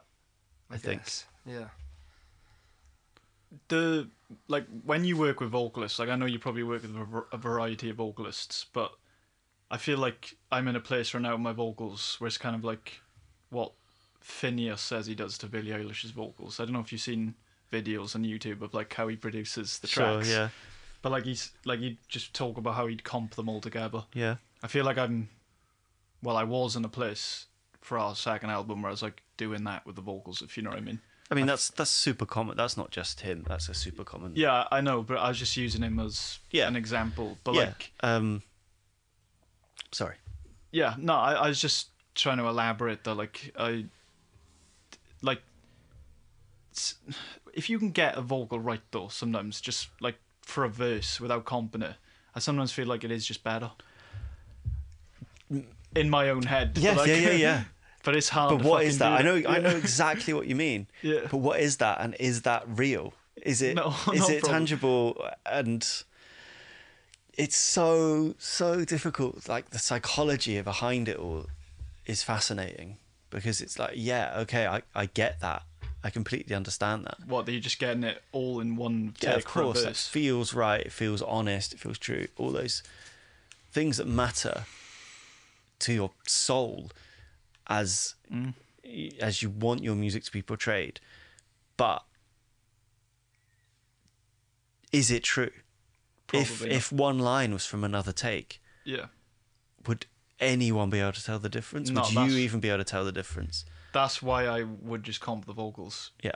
But it does get to a point where it's like, I think because you are comping the vocals, then you get even more picky, and then you're like, right, I'm going to redo that line. Once you start, of course. yeah. Because then you're like, right, that phrase is slightly It's different. like drum editing. Once you start, Yeah. you can't stop. It's like- You end up doing the whole lot. yeah. Yeah. It's How do you usually, like, I feel like I've morphed myself into this sort of person now as a vocalist who's like, I need to be in control of my vocals when it comes to like editing, or like I feel like I'd really find it hard to be like, right, I'm just gonna do a bunch of takes, and then you can comp them. I feel like that would drive me fucking insane. Well, that's fine, because if you can do that, then great, even better. It means I don't have to fucking deal with it. No, and I think I've just got myself into that place from just doing it myself, if you know what I mean. Yeah. And now, if I do want to like relapse it a little bit, I'd probably have to learn to like trust other people. Like I think like because Oliver, like I trusted Oliver with comping my takes because he had done it so much, if you know what I mean. Yeah. But then like allowing new people to do that, it's like fuck. Yeah. I need to be in control of my vocal. Well, I mean, you could, you can always do it with someone. Yeah. And just be like, you comp it and you watch them, and if they choose one you don't like, you just go, no, not that one. That can be like pulling teeth as well, though. Sometimes. Sure. I guess that's why I was initially started talking about this. It's like when you do record with vocalists, like how do you normally get around stuff like that, or do you just get type of singers that they just do a take and then they just leave you to it? Everyone's different, of course. Some singers will do it. They'll smash the whole song and it'll be perfect, and they'll double track it and it'll be perfect. Yeah. Honestly, I've worked with a few singers that blow my mind. Yeah. Others, there's comping that will happen, but you do it whilst you're recording. Yeah. That's what I tend to do when I'm doing it, so I'm not going back to it like a day later. Well, it's very hard for it to be done at the same time, like whilst you're singing. Yeah. Like having that person doing that as you're doing the take, whilst you're singing, I'm there chopping up the right bit and putting it in the right place. The best workflow for it is having your live channel, your record channel, just always in record. You record, you chop a bit, the bit you want to keep, pull it down onto the next channel, the comp channel. Yeah. That's the quickest way to do it. And then, so did you ever tell the other singers that you're doing that? Or no, you don't need to. So they just think. So you're just choosing what you think's the best take, and then you hope that they just think. And they might listen back and go, no, can I just redo that line? Yeah. Or if they're experienced, they'll go, is there not a better take of that? Or like, can I change the way that ends or whatever? But they might want to just do another take, which is fine, and you'll go and do that. But it might just be a couple of lines. I think unless every take is so vastly different, performance-wise, if that's the case, you shouldn't be comping anyway. You should be working out what the vibe is. Yeah. But generally, by that point, they should be very similar, and you should be able to hear what they're going for. And you take the one that is right.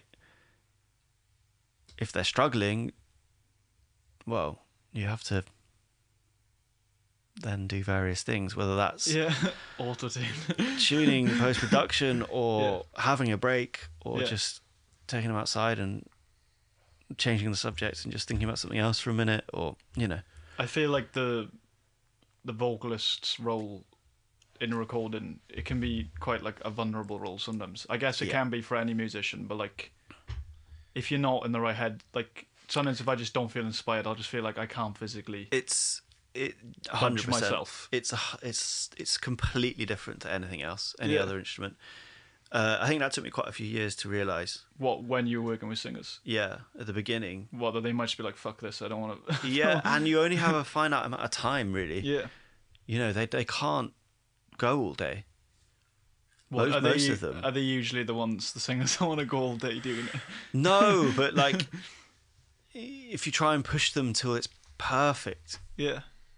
They've only really got a few good takes in them. Yeah. And, right, well, of course, every singer is different, but sometimes you might get 3 takes, and then it will really drop off. That's what I've kind of learned about singing to a track. So you only really get like 1, 2, 3, maybe Yeah. 4. Because if it starts feeling stale in the vocal, the whole track's going to feel stale. You know, if the delivery of the vocal's wrong and boring, no one's going to listen. No one's going to go, oh, vocal's boring, the band are good. They're just going to turn it off. But the really difficult thing, though, I feel like the vocalists might have to deal with is that you might just... It's kind of like what you were saying earlier about that you feel like in the moment you're doing something good, you're playing it good, and then in reality, translating onto the recording, it sounds like shit. Because like you could be in there singing your fucking heart out in the vocal booth. You could, yeah. It just sounds like shit. You can. Like, that's happened to me quite a few times. Sure, I think it's probably happened to most people. Yeah. And I think some that- stage. Yeah, I think that can be like a difficult thing to try to navigate yourself out of that situation. Yeah, and because your vocal is so personal, Yeah. that it's much more.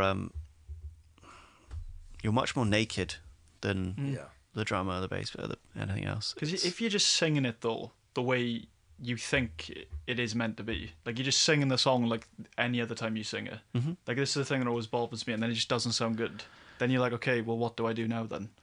Yeah, Because I've just sung the song how I always sing it and how I always sing it. I guess that's where you need to find someone you work with that you get on with and that you can be honest with, and work it through together. If you've taken it as far as you can take it, just get some opinions from people you trust and try different things. One technique which has helped me, I don't know if it would help other people, but it's, for our second album, when I was doing the vocals, I'd pretty much mute everything but the kick drum and maybe a piano or acoustic guitar. Okay. And then once I got one take which I was really happy with to stay in, like I'd use the piano to stay in tune, but then once I got a vocal that sounded right with like everything, because I'd unmute everything, then I'd do the same thing but only sing to that vocal and the kick as a double track. Right. But I felt like it would help me stay in tune a lot Okay. with the one vocal I recorded. Interesting. Yeah, and I feel like it was the happiest vocals that... I wouldn't do that for every song, just a few tracks. Yeah. I kind of did that. Yeah. Yeah. Great. Yeah, that was just a technique that I found. Yeah, good. I mean, the fact that you guys are just doing it is brilliant because you're working out the things that you like. Yeah. Whereas most people, they don't have that opportunity, you know, or they don't take it, or just don't have the interest in that side of it either, you know. Yeah. It's fine, but yeah, you guys are doing it, and yeah, it's great. Trying to learning more as well about singing live. We recorded a track the other day in a BIM studio. Oh yeah. And it was the first time we did a vocal live, and that felt like I like the way it sounds, the end product. Right. But I didn't like it when we weren't that rehearsed for the songs. We basically just boshed out a song and recorded it, and we only ever played it 3 times together, maybe a bit more than that. But we were nowhere near as tight as we wanted to be. What that meant was that every time one of us fucked up, then we had to start again. And I'd be like, for fuck's sake, how many takes do you think I've got in me? Yeah. I can see why that would be frustrating. Because if you're just singing to a backing track, you only have to worry about you getting the vibe. But if you've got the vibe as a singer, and then everybody else fucks it up. Yeah. I don't know. Because we probably gone over the limit we were meant to. Oh shit, yeah. There was one more thing I wanted to ask you about. Sure. Which is the thing that everyone's talking about. What's that? What's everyone talking about? I don't know. I guess it just depends what shit you're reading. AI. But yes. How do you know that? What do you want to know? What do you want? I just wanted to know what you think of well, to start off with, I just wanted to know what you think about there's loads of it, but I saw one of the main, I don't remember his names, but one of the main songwriters from ABBA on the Rick Beato show. Be on. It might have been him, yeah. Yeah. But he's talking about... What, did you want to grab? No. He's talking about AI now in the music industry. And, he's talking with, industry professionals and what can they actually do about it. because he's gone to like some of the biggest companies. I don't remember the names, and they're starting to show what AI can actually do. Yeah, I mean, you know the ABBA show though, right? Yeah, with the whole Yeah. yeah Yeah. yeah. So I mean, they're already doing stuff. But which is amazing, but he's basically saying that there's AIs out there that are basically writing songs which are as good as like any other song that's ever been written. Yeah. And like he's saying, he thinks in like 10 or 20 years, Killian's wants to run out of the room. No. He's saying in like 10 or 20 years that he thinks that we're basically going to have like a tool next to us. Like we have a DAW, for example. He thinks that we're going to just have like an AI system where you can just basically be like, right, I want to write like a 60s song. And then the AI will basically just give you like, it's already doing that now apparently. Yeah. Give you like 4 chords and then and the melody away you and the go. lyrics, and it will write it and record it for Yeah. you. I just I wanted mean, to know who where fucking knows? even it bleeding into recording though. It's quite exciting, I think. I don't know. I think, it's hard because, of course, it's scary, but at the same time, it's super exciting because what the hell could that? It could mean so much. Yeah. Something amazing could happen. No one knows. Yeah.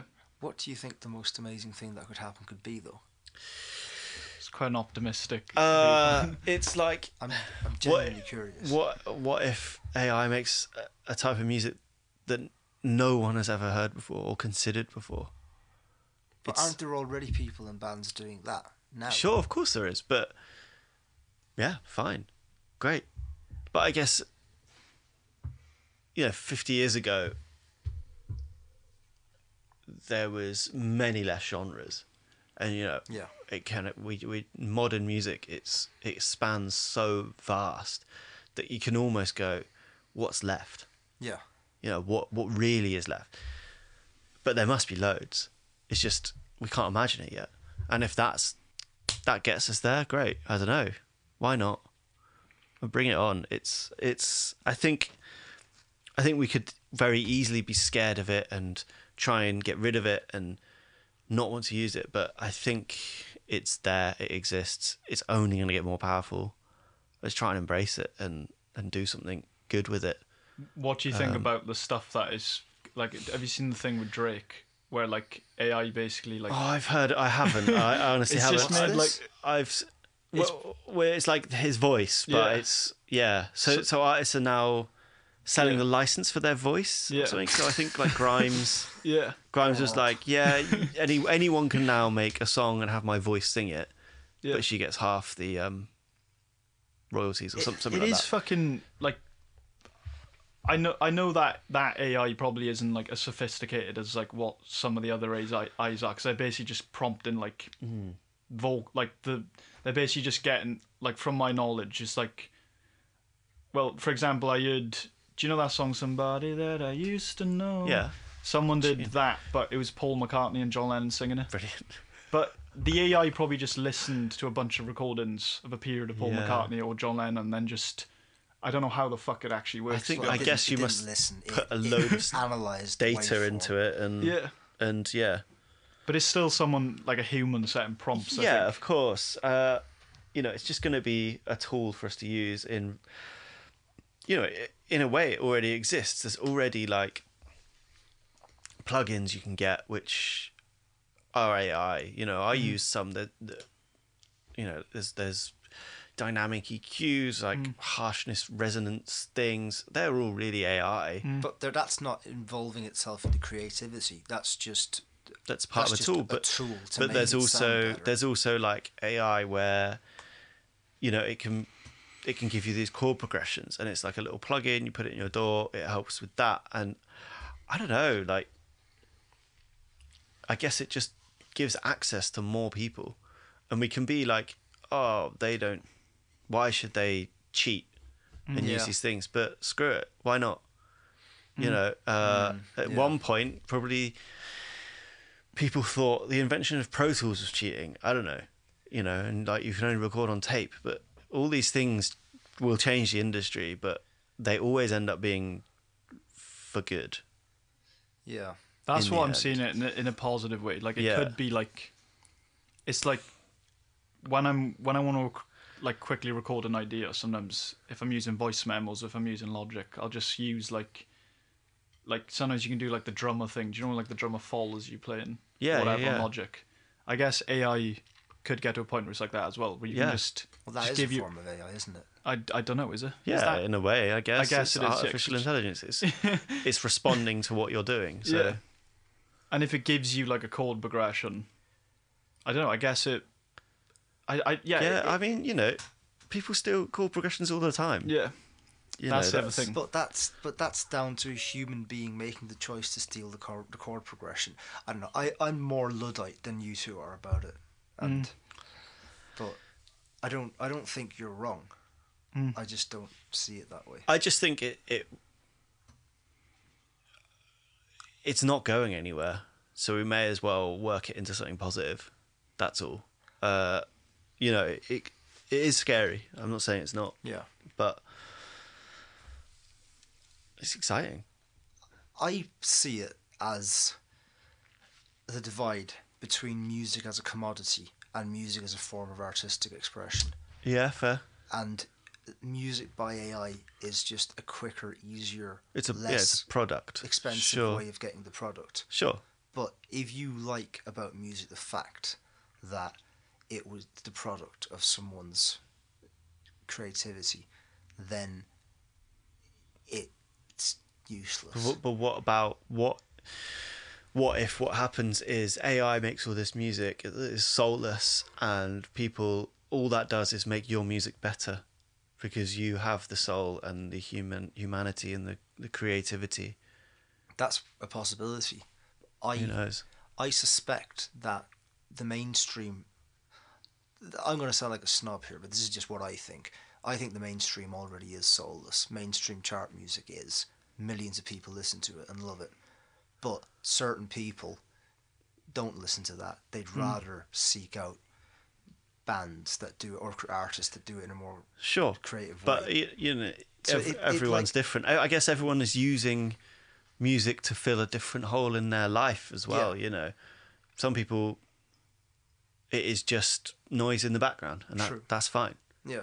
Some people want to connect with it. Some people want to sit and close their eyes, put their headphones on, and go away. Like reading a book. Yeah. It's all for different purposes, isn't it? Yeah.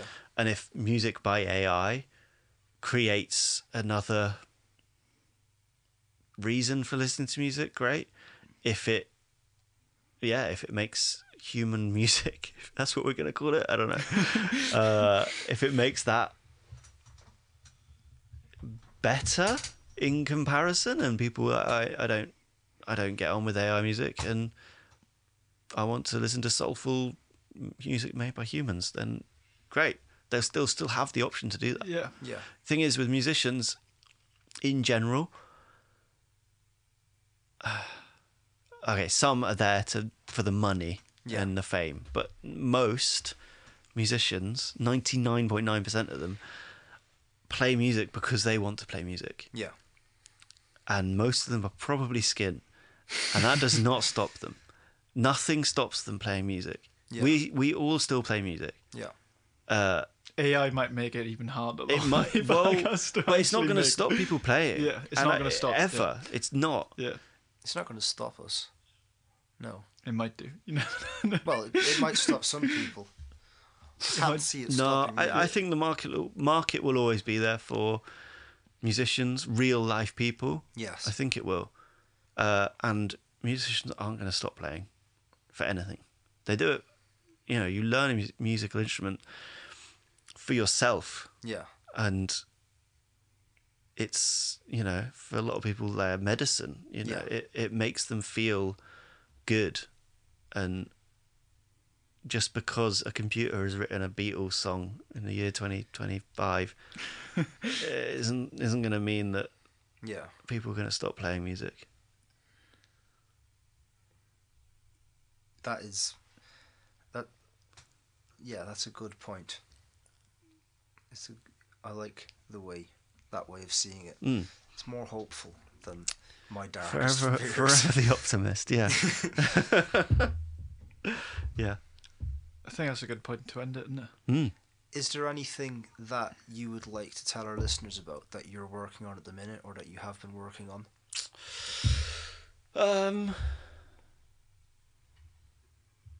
I'll name drop a few artists. I guess the main thing was that idea, that project. Yeah. That will be coming to fruition. I think I'm going to call it Mutable. Mutable. I didn't know what mutable meant, but it means changeable, transient. Yeah. And I thought that was quite a good name for the project, Mutable. So there's that. I guess I've been working with a few artists. I mean, the Spectres album, obviously, that's coming out next year. A dear friend of mine called Laui Anua. Yeah. I don't know if you've heard his music. Oh yeah, He is amazing. Yeah, he is truly amazing. Just started mixing album number 2, so I guess that'll be coming out next year. Is he the guy who plays everything? Oh yeah. But he's just been on tour. He's got this amazing band he's put together. So yeah, they're brilliant live. Just finished an EP with a guy called Sam, but his artist name's Einsam, Einsam. Yeah. Really great, like really lovely guy, and great songwriter. Kind of like anything goes in a way, which I really like. You know, there's no rules on it has to be in this genre or anything. It's just great songs with great production. Nice. Yeah, I only mixed that. But that's a lie. I did play bass and some other bits on it. But yeah, cool. I think that's it. Give Dom a follow. If Yeah. you want to record a hum. Yeah. Yeah, book yourselves into Hum. You'll feel like a kid in a sweet shop. You get to play with a Juno. There's a Juno. Yeah, there is a Juno. Yeah. Lots of toys. Yeah, we're very lucky to have it. So yeah, come along, see what it's about. But thank you so much for having me over. Thanks for coming. Yeah. I've enjoyed this. Yeah, was fun. it's been nice, good chat. Reflective and informative. Good. I think we've gone over by I don't know how long. I need to go have my dinner. We don't need to include this, but I thought maybe we could have in every episode, each person recommends one album. Yeah, you could. It's for the listeners. You don't have to do A that. general album, any album. Anything that you'd want people to listen to for any reason. For any reason. I have to look at my Spotify. Because I can't. My memory is that bad. All Pull the up the time. Spotify. Huh? Pull up the Spotify. Yeah. We'll get AI to do it for us one day. Yeah. AI just plug into my head and. What's your choice, Sam, What, an album to listen to? for people?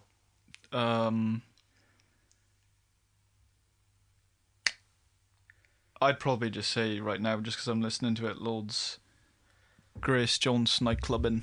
Nah, I've been listening to that as well actually since I last saw you. Do you like it? Yeah. It's a good album. Well, I'm gonna go 2. All right. 1, because it was probably the last album that I heard that kind of I truly loved. Yeah. Like, you know, one of those when it feels when you're younger they're more common, I guess, because you've heard less music and this and they're much more rare these days. But I actually went and saw him last night and it was amazing. But Westerman's first album. Okay. What's the title of the album? Your Hero Is Not Dead. Where do you see him live? At the Exchange. Cool. He's just released his second album, but that first one, that is so good. Was it in the main room or was it downstairs in the basement? In the main room. Right. Yeah, I think he's on tour at the moment, so check him out. Although by the time this is out, it's probably over. The other one I'm gonna suggest is there's a band called Ernald Same. Named after the Blur song. Exactly. Yeah. I am, I guess, slightly biased because it's Connor who I run the studio with. Yeah. And a friend of ours called Chris Barrett, Chris is an amazing songwriter in Bristol, he's got so many projects.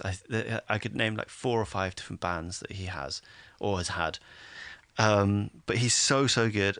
It's always quite lo-fi, but amazing songwriter. And this project is Chris and Connor. So Chris is like writing the songs, and Connor's like producing, arranging, and like filling it out, and it's amazing. Yeah. So they've just put an EP out called The Reader on an American label, and that's I'll check that out. it's so good. Like I'm not being biased. It's actually brilliant. Is it like blues music, or did they just think of that name without realizing it was a blues song? I guess there's a twinge of blur, but not really. You just go and listen. I'll give it a I'll listen. check it out. Yeah. I would urge anybody who's into different sounding music to move you to check out the album Madison by Sloppy Jane, which came out in 2019. But Sloppy Jane. it's very dramatic sounding, Right. and she's an interesting artist. I'm gonna save it now. She basically went for a walk through New York City one night, found a suit and a keyboard in a trash can, and took the keyboard and the suit home, decided to wear the suit until it rotted off of her. Wow. And decided to write a whole album on the keyboard. She'd never played keyboard in her life. Write the whole album on the keyboard. Fucking mental. And record the album in a cave. And after about a year of going around America, The keyboard got looking batteries. after about a year of going around America and finding the right cave, she did it, and she brought it to fruition, and it's a fantastic record. Did she Great, get sounds like a studio interesting. into the cave? She brought all the recording equipment to the cave. She recorded the entire thing in It's the fucking cave. mental. Yeah, that's brilliant. And as big of an undertaking as that sounds, I found it interesting that she said that getting it to happen was the easiest thing. So once she had the idea, she found that people around her, it was way easier to find people who wanted to help. Right. And I find that really encouraging. Yeah. Like, if you have an idea, it's easier than you might think to get people who want to be involved in it. Yeah. So yeah, and it's a great listen. So that would be my choice. Yeah. Great. The other thing I'm going to mention Yeah. is help out the Rhubarb Tavern. Oh yeah, I've Have you seen. seen I've this? seen. I've seen. There's a crowdfund. I mean, there's only a week left or something, but they'll still need more donations after. They're going to start.